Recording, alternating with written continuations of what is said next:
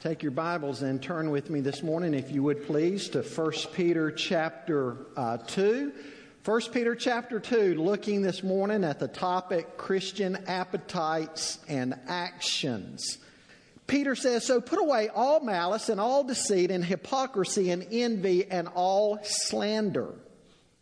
Like newborn infants, long for the pure spiritual milk, that by it you may grow up into salvation, if indeed you have tasted that the Lord is good. As you come to Him, a living stone rejected by men, but in the sight of God chosen and precious, you yourselves, like living stones, are being built up as a spiritual house, to be a holy priesthood, to offer spiritual sacrifices acceptable to God through Jesus Christ. For it stands in Scripture, Behold, I am laying in Zion a stone, a cornerstone, chosen and precious, and whoever believes in Him will not be put to shame. So the honor is for you who believe, but for those who do not believe, the stone that the builders rejected has become the cornerstone, and a stone of stumbling and a rock of offense.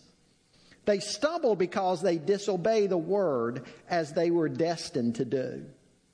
But you are a chosen race, a royal priesthood, a holy nation, a people for His own possession, that you may proclaim the excellencies of Him who called you out of darkness into His marvelous light. Once you were not a people, but now you are God's people. Once you had not received mercy, but now you have received mercy. Beloved, I urge you as sojourners and exiles to abstain from the passions of the flesh, which wage war against your soul. Keep your conduct among the Gentiles honorable, so that when they speak against you as evildoers, they may see your good deeds and glorify God on the day of visitation." Father, we thank you for your precious word. Feed us. Jesus said that your Holy Spirit would be our teacher and our counselor, and that He would bring to our minds those things that we need to understand. God, we ask that you would do that this morning. Lord, as I pray so often, all I can do is speak to ears. It takes you to speak to hearts. God, we ask that you might be pleased to do that. As Jesus said in the book of Revelation, let the church hear what the Spirit is saying. So, Lord, speak to us through your word. May we be a changed people. In Christ's name we pray. Amen. Thomas Costin's history, The Three Edwards, describes the life of Reynold III, a 14th century duke in what is now the country of Belgium. Reynold III was grossly obese. Now, some people today are obese because of hereditary issues. Others are obese because of other health issues or hormonal difficulties. But Reynold was obese because he was a glutton. He loved to eat. After a violent quarrel with his younger brother Edward, Edward led a successful revolt against him. Edward captured Reynold but did not kill him. Instead, he built a room around Reynold in the Newkirk Castle, and he promised him that he could regain his title and property if he was ever able to simply leave the room.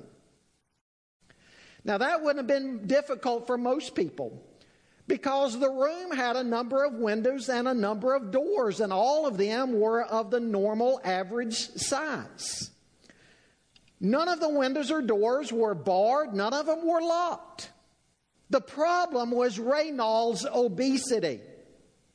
All he had to do was lose weight, and he could walk out of the room and walk into freedom and recover his title. But Edward also knew his brother's weakness for food. And so every day, Edward had some of Belgium's finest chefs prepare all of the delicacies of the nation. And every day, Edward had this smorgasbord brought in to Reynald's room. And Reynald ate, and he ate, and he ate, and he ate, and he ate. And he continued to get bigger and bigger and bigger. And for 10 years, he was a prisoner to that single room. He never left. Never left as long as Edward was alive.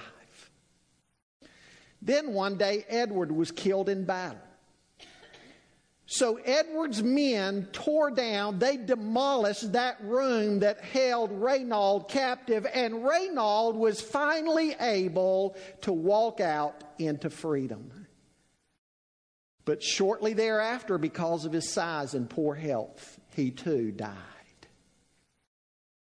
Appetites.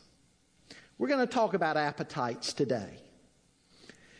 In chapter 1 of 1 Peter, we saw that we have a wonderful salvation through Jesus Christ our Lord. Peter said it is a salvation that even angels long to look into. In light of God's grace in saving us, we saw that we are to live in hope by setting our hope on the grace that is to be revealed to us. We are to live in holiness. We are to live in a reverential fear of God, and we are to live in love.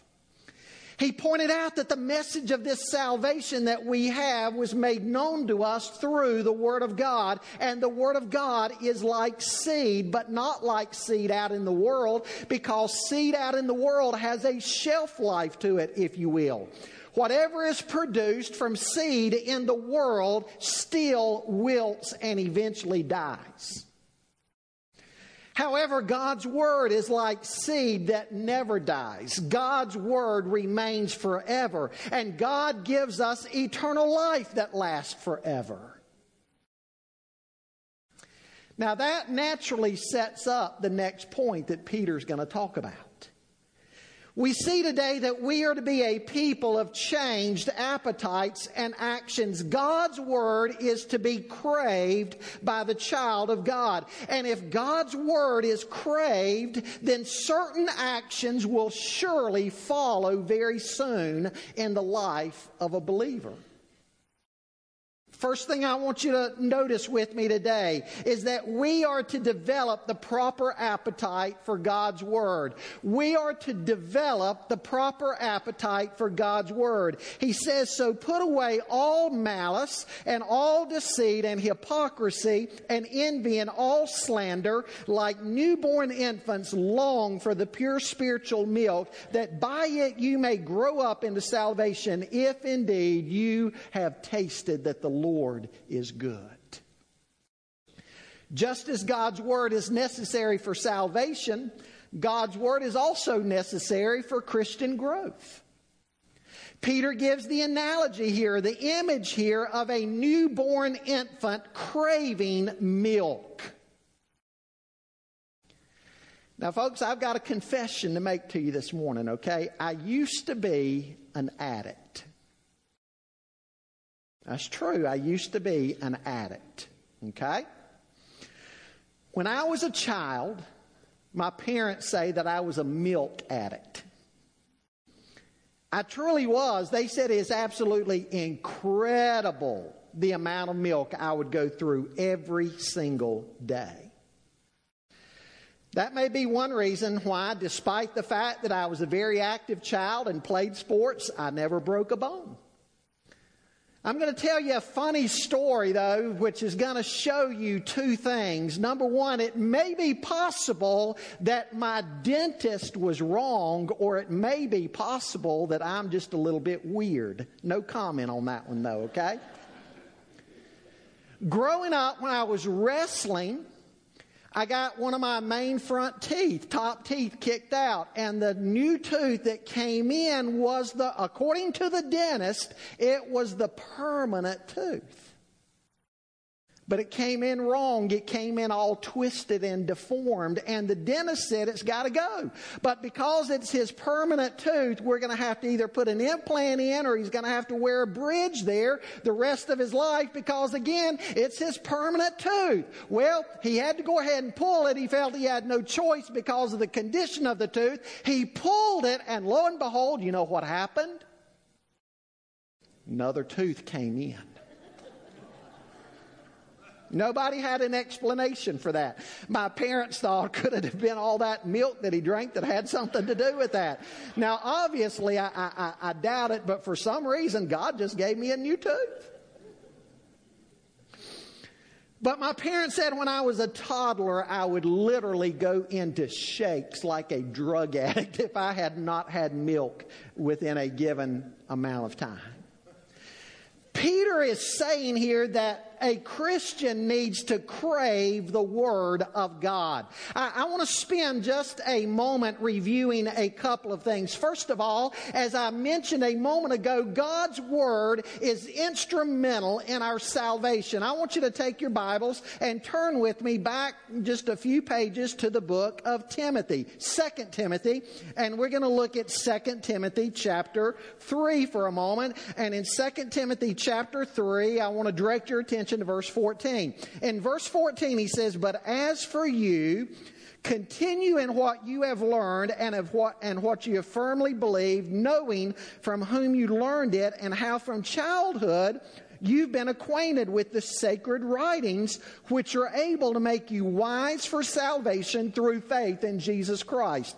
And so what does he say Scripture does? It makes us wise for what? Makes us wise for salvation through faith in Jesus Christ. Well, I want you to turn to James chapter 1 now.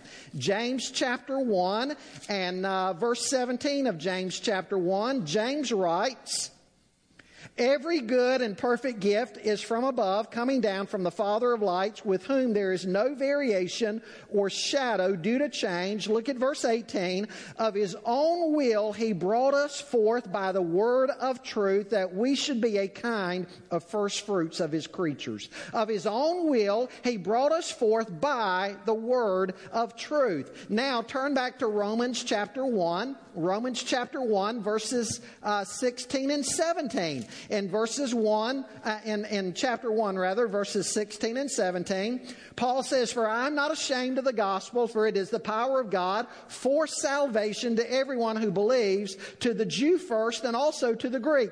For in it the righteousness of God is revealed from faith to faith. As it is written, the righteous shall live by faith." And so in the gospel is what? It's the power of God unto salvation to all who believe. One more. Romans 10:17. Romans 10:17, Paul says, "So faith comes from hearing, and hearing through the word of Christ."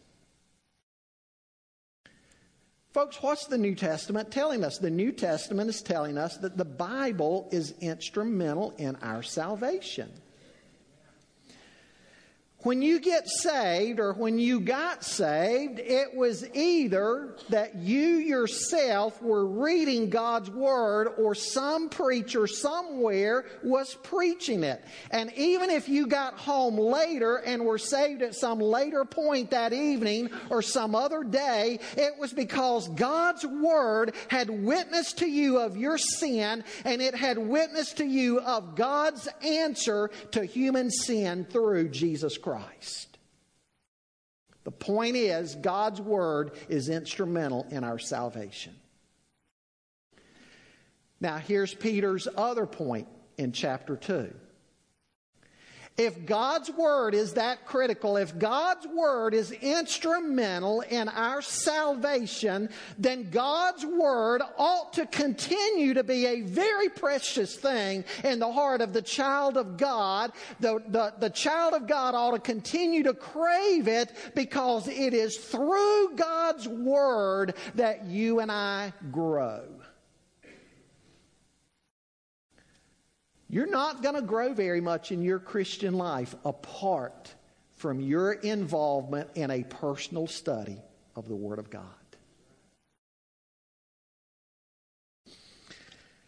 By way of personal testimony, when I got saved, all of a sudden I had an incredible appetite to start reading and studying God's Word. I had a college professor tell me one time, he said, "You've got more writing in the margins of your Bible than the publishers got." I take notes in my Bible. They're there when I go back at a later time. When you fill up one Bible with notes, go buy another Bible. That's a blessing we have today, isn't it? You can go buy another Bible.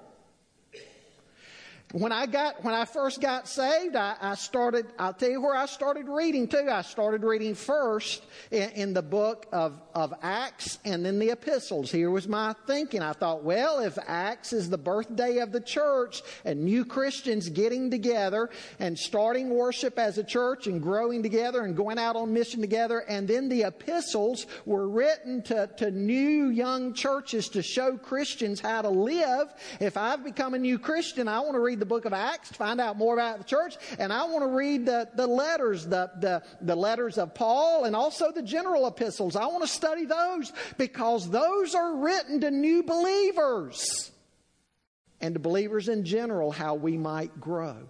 Now, please don't misunderstand me. All of God's Word is the inspired Word of God. It's equally inspired. Folks, the book of Leviticus is just as much inspired as the book of Romans is. But I'm just telling you where I started reading when I first got saved so that I would start growing as a Christian. There ought to be an incredible appetite in our lives, though, for the Word of God. Remember that 2 Timothy passage I read a moment ago about how if we read on, it would have said all Scripture is inspired by God and it's profitable for doctrine, for correction, for training in righteousness. What's verse 17 say? So that the man of God may be thoroughly equipped for every good work. So Scripture not only points you to Jesus when you first get saved, but then as a new believer, it helps you grow and it equips you to be able to do the work that God's called you to do. So you ought to crave it. Now let's look at the first part of verse 1. He says in verse 1, put away all malice and all deceit and hypocrisy and envy and all slander. If we're going to have a healthy appetite for God's Word, then there's some things that we're going to have to lay aside. It's kind of like junk food. If you're going to have a healthy appetite for healthy food, you can't sit down and eat junk food 30 minutes before mealtime. Junk food's going to kill your appetite. Well, sin is going to kill your appetite for God's Word. Somebody once wisely said, either this book will keep you from sin or sin will keep you from this book. So he says we have to lay aside malice and all deceit and hypocrisy and envy and all slander. He's speaking there of repentance. Folks, we don't hear much about repentance anymore, do we?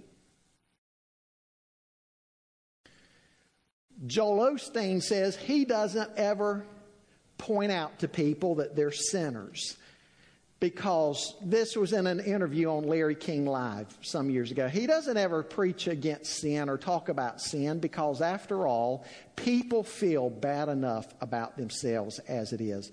Well, in all seriousness, Joel Osteen is probably a false shepherd, in my opinion. In my opinion. Okay? In fact, I'm not sure there's a probably about it. I think he is a false shepherd, in my opinion. Repentance is an ongoing part of a Christian's life. You and I, this side of heaven, will never outgrow our need of repentance. Now, hopefully, as we grow in the Lord, we'll gain more and more victory over sin. But don't kid yourself, folks. We live in a fallen world, and we have an enemy, and the flesh is weak at times. We used to have a church member that wanted me to promote and preach on the Wesleyan doctrine of complete sanctification, and I refused to do so, and I still refuse to do so. I don't think it's biblical. Complete sanctification says that all of a sudden, maybe tomorrow, maybe next week, maybe next year in your life, you're going to wake up one day, and if you're a growing Christian, just all of a sudden, something's going to come over you, and you're not going to sin anymore. Now, in all fairness to those who hold that doctrine, they're not saying that you can't sin anymore. They're just saying that you won't. When you go through complete sanctification, just boom, you're not going to sin anymore. And I said, I'm not preaching that. Because I don't know about you, but I know my own heart. I still need to repent. And you know what I think Paul did too? Romans chapter 7. Remember what Paul, that battle, he's saying the things I want to do, I don't end up doing. The things that I don't want to do, those are the things that I end up doing. Oh, wretched man that I am. Now, folks, again, hopefully as we grow in Christ and as we're in the Word of God more and more and more, that we're conquering sin more and more through the power of God's Spirit. But as long as we live in this flesh, we're going to have to repent. There's got to be intake, God's Word, and there's got to be repentance. Now, the sins that he mentions here in verse 1 are sins that other sins grow out of. He mentions malice or anger.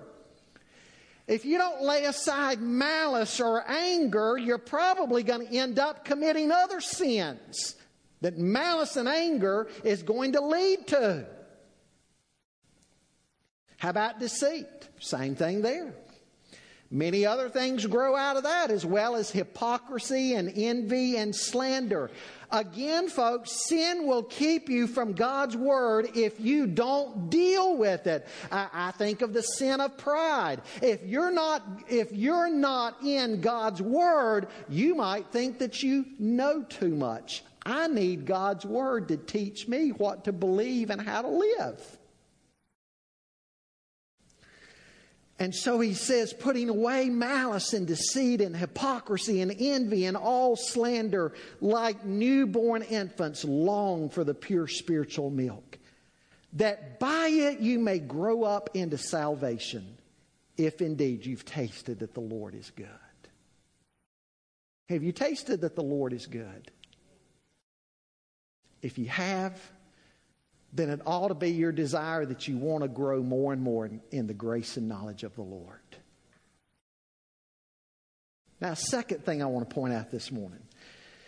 Embrace your new identity as the people of God. Embrace your new identity as the people of God. Pick up reading with me in verse 4. He says, as you come to Him, a living stone, rejected by men, but in the sight of God, chosen and precious, you yourselves, like living stones, are being built up as a spiritual house to be a holy priesthood, to offer spiritual sacrifices acceptable to God through Jesus Christ. For it stands in Scripture, behold, I am laying in Zion a stone, a cornerstone, chosen and precious, and whoever believes in Him will not be put to shame. So the honor is for you who believe, but for those who do not believe, the stone that the builders rejected has become the cornerstone, and a stone of stumbling and a rock of offense. They stumble because they disobey the word, as they were destined to do. But you are a chosen race, a royal priesthood, a holy nation,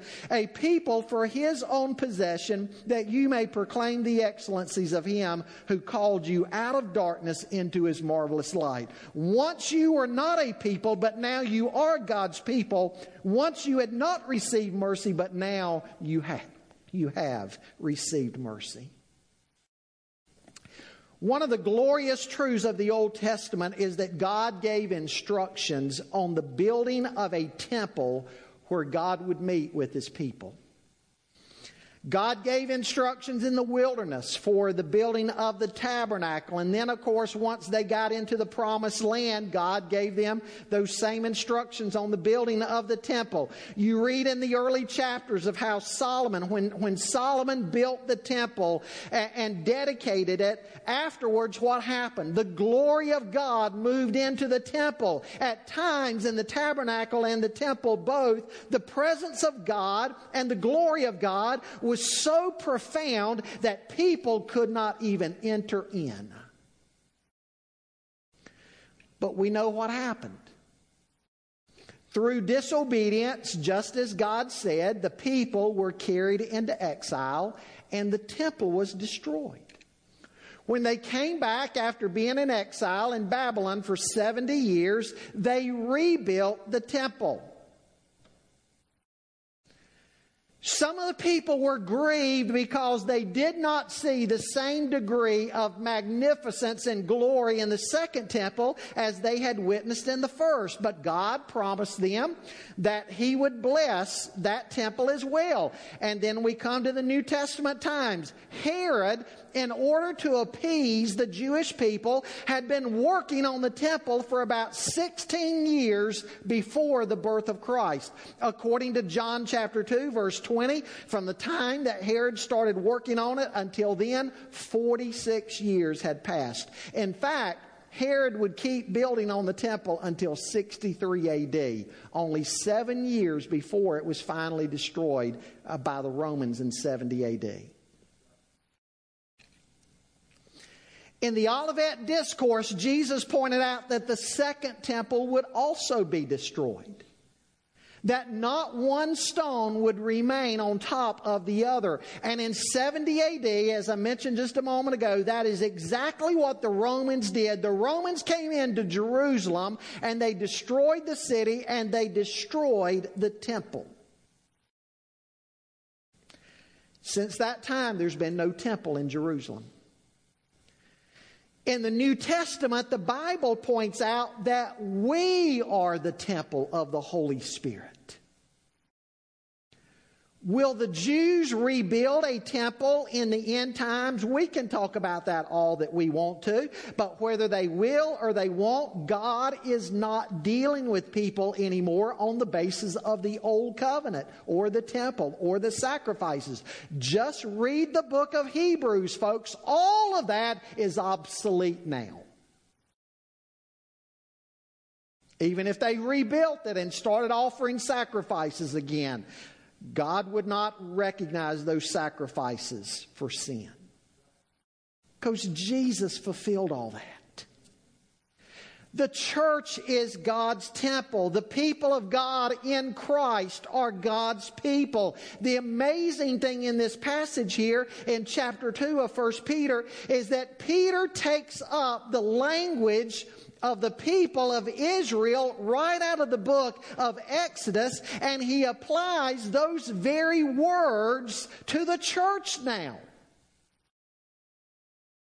What Peter says here, beginning in verse 9, is almost an exact quotation out of Exodus chapter 19. The first 6 verses of Exodus chapter 19, where God had said to Israel at the base of Mount Sinai that they were a holy nation now, a chosen people, and a kingdom of priests. They had not been a people, but God chose them, and they became the people of God. They became a holy nation. But now Peter takes that same passage, those identical words, and he applies those to the church.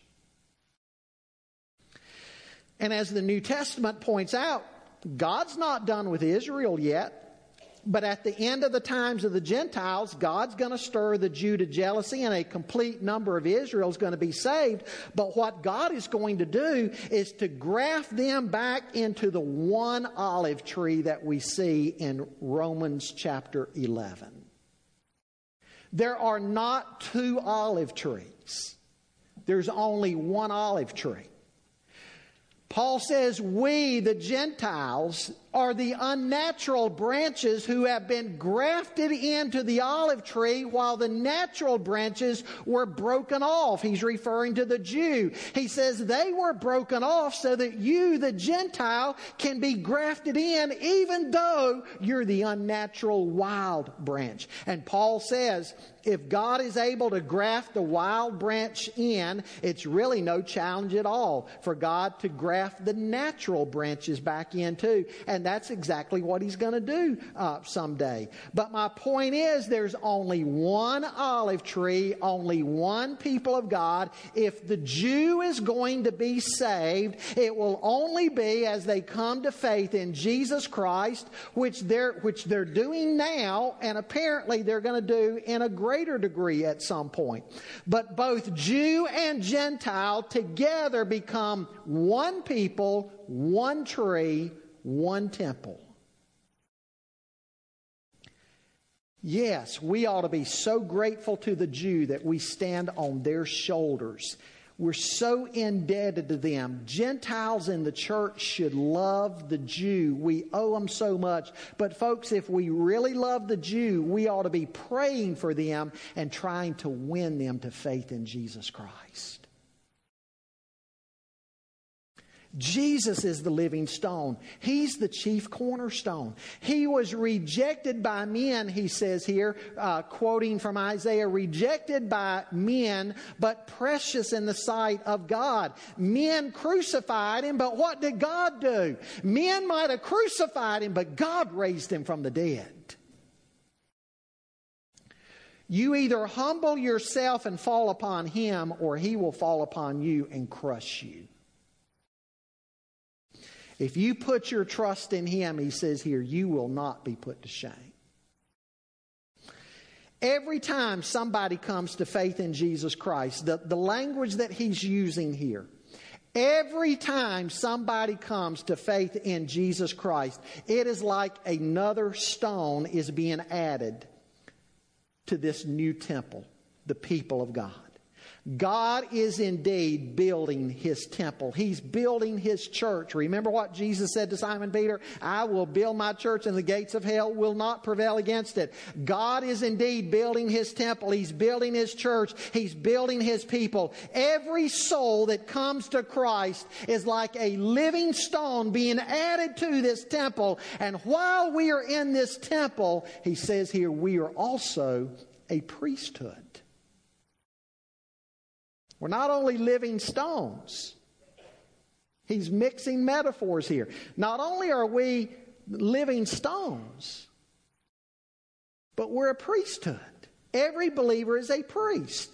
And what we're doing in this new temple, the church, is offering spiritual sacrifices to God through Jesus Christ. Jesus Christ is our high priest. We enter into the presence of God through our high priest. He says, you are now, according to verse 9, a chosen race, a royal priesthood, a holy nation. You as Gentiles were once not a people, but now, if you're in Christ, you are the people of God.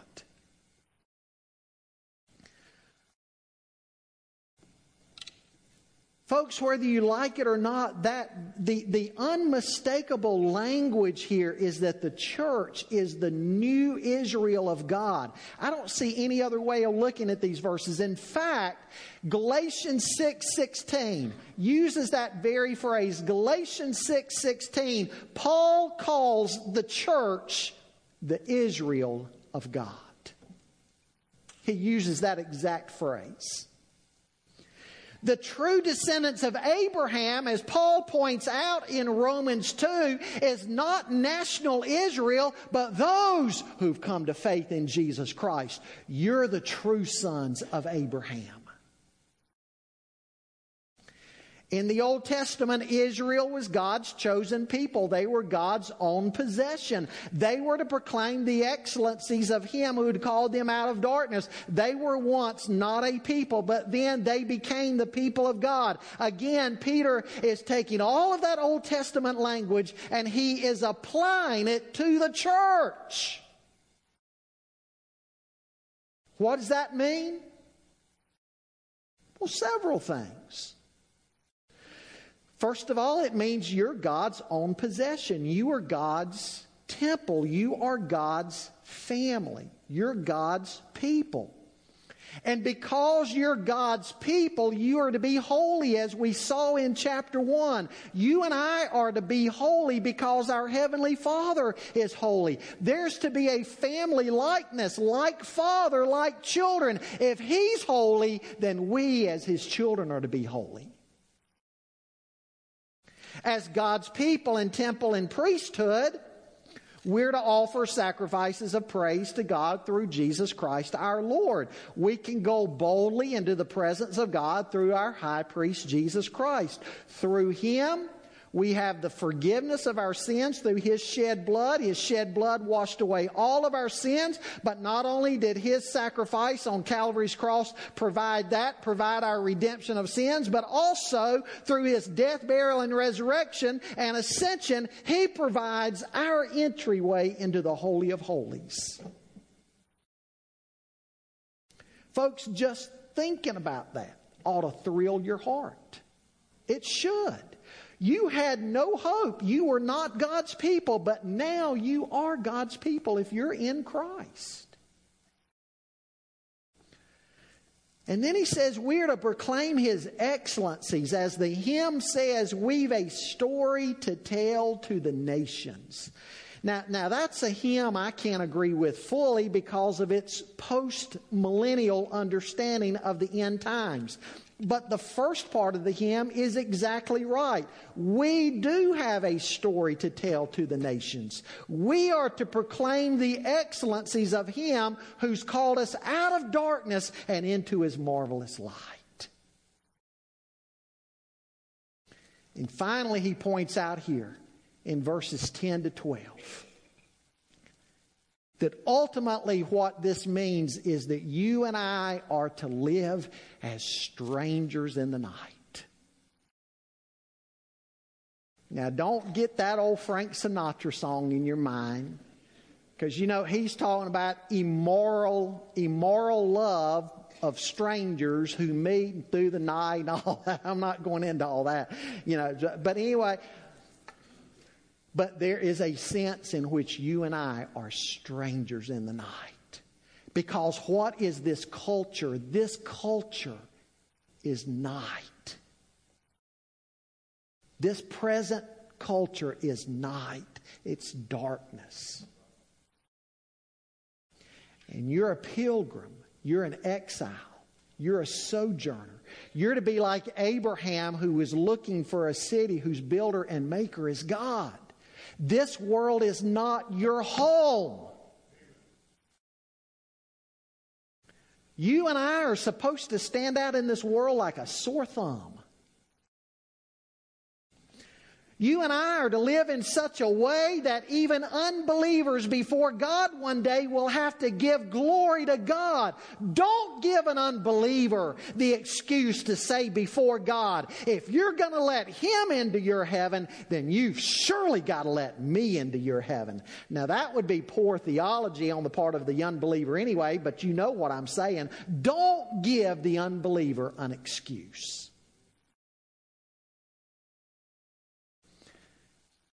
I want to ask you today, how is your appetite? Do you have the proper appetite for God's Word? If you do not believe you do, why not ask God to give you that proper appetite? Folks, the Bible talks about praying according to the will of God. You know what I think a prayer according to the will of God would be here? God, give me that proper appetite for your Word. I think that would be a prayer that would honor God, and God would be pleased to answer. What about repentance? Are there things in your life that you know you need to lay aside? You see, those things are not only wrong and sinful in and of themselves, but those things are also going to dampen a proper appetite you ought to have for the things of God.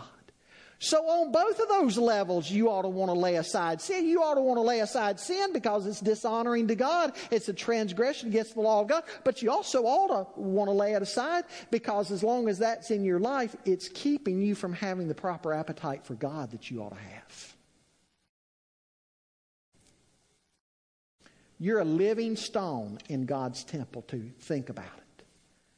A living stone. As a stone in God's temple, are you carrying out God's purpose for your life? Because, see, the Bible talks about every stone. That's one analogy. Another analogy is the body of Christ, the different roles of different parts of the body. Same thought. Every member, every stone has a purpose in God's temple. Are you carrying out your purpose? Are you being obedient to God?